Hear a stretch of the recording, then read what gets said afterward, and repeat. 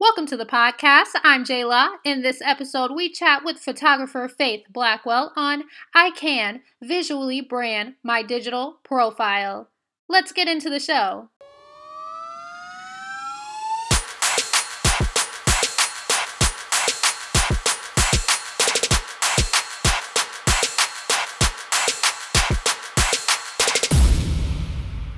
This is Stu Boss. If you're enjoying the content, please share, and don't forget to smash that like button. We're available at soundcloud.com/StuBoss, online, iTunes, and Google Play. Shout out to SpinWeb, our studio sponsor. SpinWeb is a website design and digital marketing agency with a 20-year track record. You can subscribe to the SpinWeb podcast at spinweb.net/radio. Stay tuned for now. In today's episode, we have a special guest, Faith Blackwell.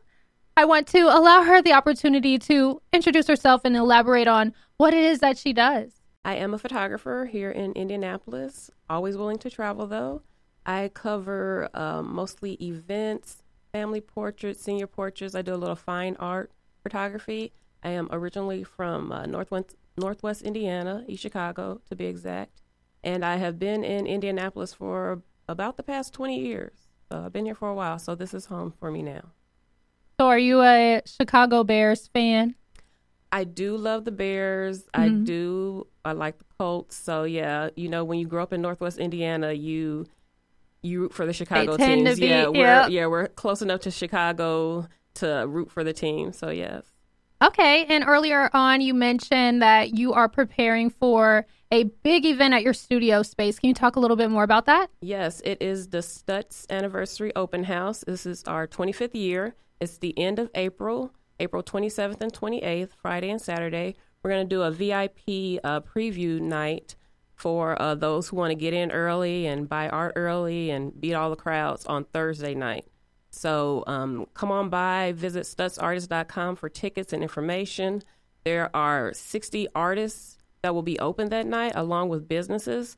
So if you've ever been in a Stutz, it is a complete maze. It's the perfect place to get lost and find and discover people and discover new artists.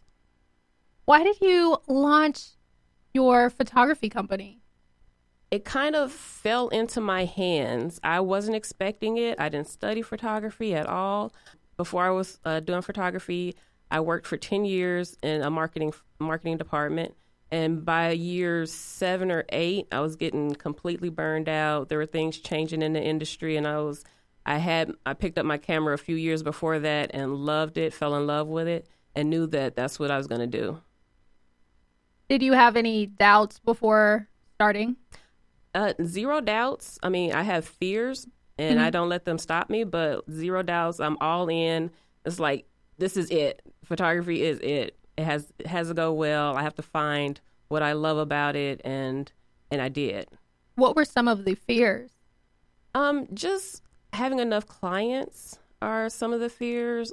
People kind of devalue your service and don't want to pay sometimes. So that's like one of the struggles we go through as business owners and artists. Take us back to that place and time when you had your first paid opportunity. Let me think about that. One of my first big opportunities came from Dress for Success Indianapolis. I volunteered for them for years, and they knew me when I had my 9-to-5 and I was about to launch, and they were very supportive, and they gave me my first big event job, which is their fashion show fundraiser. If you've never gone, you have to go. It's 900 plus attendees, fashion show, firefighters. It's a great event. When is that? That's in September, October time? It's usually September. This year is going to be October 5th. Wow. Okay. So is that something that you do every year now? Yeah, I've done it every year for over 5 years now. Wow. So what keeps you motivated to continue to work with them? Is it because they believed in you the first time and then... They believed in me. I believe in the organization. I've met the women they help. I've volunteered there from day one doing not just photography, but event stuff, sorting clothes. People donate. I've just been there ever since I've heard about them. I've been down with them for that. What are some of the greatest challenges involved with your work? Some of the greatest challenges involved with my work is just me knowing when to say no and when to be able to delegate to other people, and realizing that I can't do it all. Yeah. Tell us a little bit more about that. I think we all take on a lot of responsibility when we're sole entrepreneurs. And it really hurts to like let things go and into somebody else's hands. But as a professional, you need other professionals to help you where your strengths are lacking. What keeps you invested and inspired to grow in your industry? Seeing other people, I get inspired by music, by sounds, by different art. Being at the Stutz is a great way to be inspired with other people, talking to other people, seeing what projects they're working on. It all inspires me.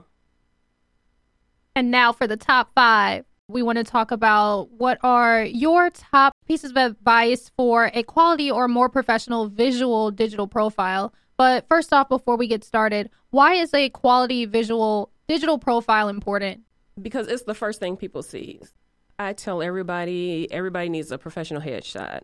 Let's throw away the selfies, get a photographer to do it. And it's one of those things that if you find the right photographer to capture you and who knows you, it makes all the difference in the world. All right, let's get into it. Just for a digital profile, just one of my things is hire out where you can, when and where you can. You know you're not strong in writing, hire someone to write.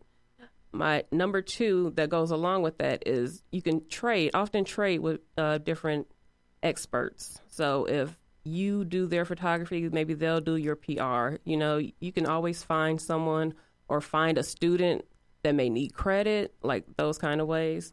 My number 3 is seek advice from someone you respect, someone you admire. And usually people are great with giving advice, only if you ask. So if you don't ask, the answer will always be no. Make the acknowledgement first that it's important and valuable to have a quality profile. Yes. And then seek that advice and find people to kind of give you the feedback and let you know.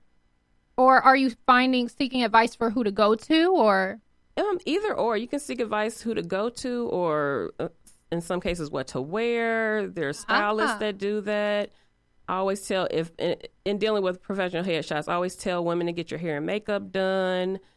If you have, and when we're in the studio, I say bring everything, because I'd rather you bring everything and not leave anything, because I'd rather have more to choose from, and we can mix and match and play around with different things. And it's all digital, so I can just erase it with a click of the button. So we're not going to have you out here looking crazy. Right. What's the process like? How long does it take to work with a client that's looking to get those professional headshots done? It's not a long process. I mean, as long as the number one biggest hold up that I get from people is I'm waiting to lose weight. And it's like, don't wait. Don't do it. You need to get started. You need to, even if it's like a small session, just get started, and that'll ease you into it, because people think it's harder than it is, and it's not. And after everybody's done, they're like, it's so easy. I didn't know it was going to be this easy. And I get that all the time. And I get all the time that no one likes to take their picture. No one likes their picture taken. So everyone thinks they're difficult when they're really not. My number 4 is keep it simple. I mean, you don't need extra stuff. Like, little is better, less is more, all that good stuff. All those the glitter cliches, and yeah. I mean, I'll do glitter, but glitter is the gift that keeps on giving. So you can't get rid of it. Number 5 is just get started. One foot in front of the other. And I take that everywhere I go. Any project that I do, getting started is the hardest. So I deal with that myself. Just go with it. I mean, what's the worst that can happen? Right. Yeah. Just get started. Yeah.